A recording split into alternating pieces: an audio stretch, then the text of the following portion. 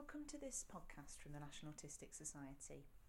My name is Jane and I'm going to talk to you about claiming disability living allowance for your child. Many children who have an autism diagnosis are entitled to disability living allowance. In this podcast I'm going to tell you about what disability living allowance is, how to claim it and what the criteria is. We shorten disability living allowance to DLA. I'll be using the term autism to include all autism spectrum disorders, including Asperger's syndrome. In the benefits system, you're a child until your 16th birthday. The information in this podcast applies to children aged up to that 16th birthday. From age 16, you have to claim under the adult rules, which are slightly different. DLA is a benefit paid for children who need a lot of extra care and support because they have a disability or health condition.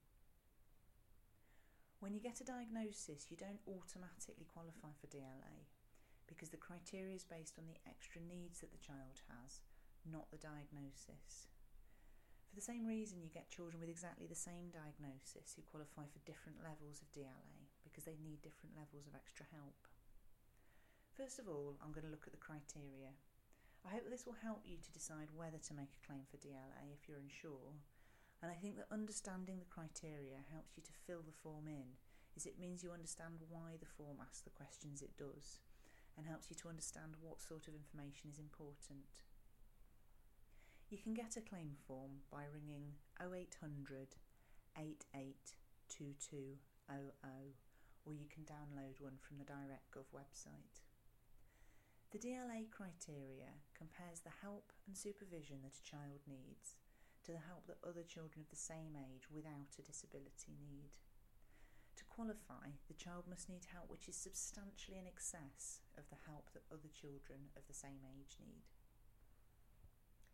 So DLA has two parts, the care and the mobility components. Mobility can be paid at two rates, low or high, and care can be paid at three rates, low, middle or high. A child may qualify for any combination of care and mobility, or just care, or just mobility. So first of all, we'll look at the mobility component, which looks at walking out of doors. The low rate mobility is for children who need a lot of extra supervision or guidance when they are out and about.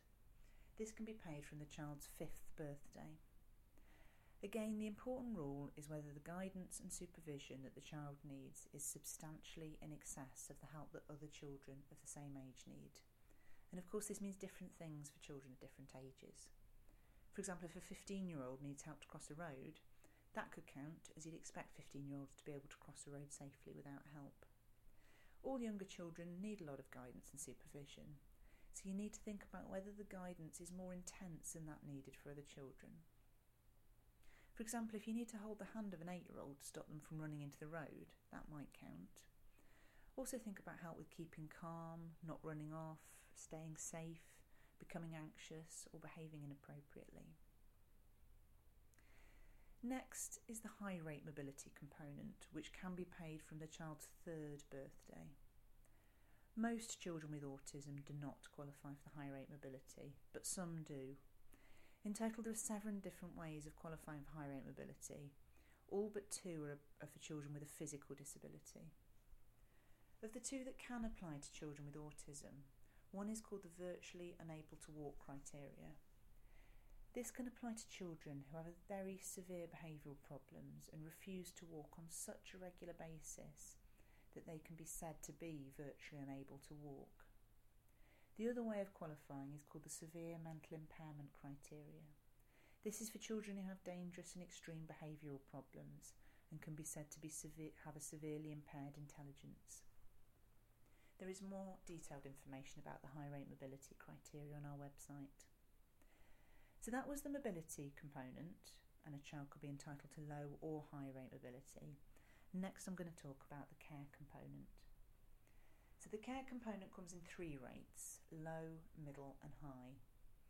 The criteria looks at what help and supervision the child needs, and again, help or supervision which is substantially in excess of what other children of the same age need can count towards the criteria. If the extra help adds up to over an hour a day, the child qualifies for low rate care. If If the extra help is needed all through the day or at night, the child can qualify for middle rate care. If the extra help is needed all through the day and at night, then the child can qualify for high rate care. Different things will count for children of different ages. For example, washing a 14-year-old's hair would count, but this wouldn't count for a 4-year-old because all 4-year-olds need that sort of help. Especially for younger children, the degree of help or supervision is important. Think about whether the help or supervision is more intense or takes longer than for other children of the same age. So, for example, all 5-year-olds need constant supervision, but if you can't leave a 5-year-old in front of the TV for 15 minutes whilst you're in the next room, this could count as it's more intense supervision. When you get the form, you'll see the questions all relate to this criteria. Don't be put off if some of the questions seem to relate to physical disability only. Prompting, motivating and encouraging all count as well as physical help. Many parents are put off by the questions about how long the help is needed for. This information is important because it shows whether the help adds up to at least an hour or is all through the day. If you're not sure about how long things take, time yourself one day.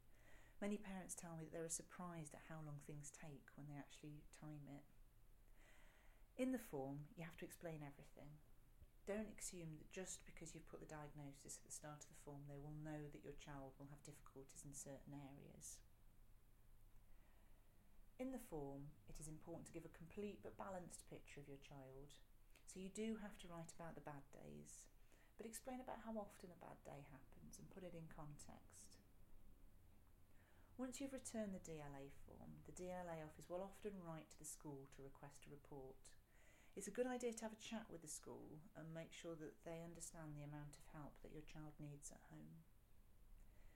Thank you for listening to this podcast. If you'd like to know more, you can find more information on our website, and you can book a welfare rights telephone appointment by ringing the helpline on 0845 070 4004.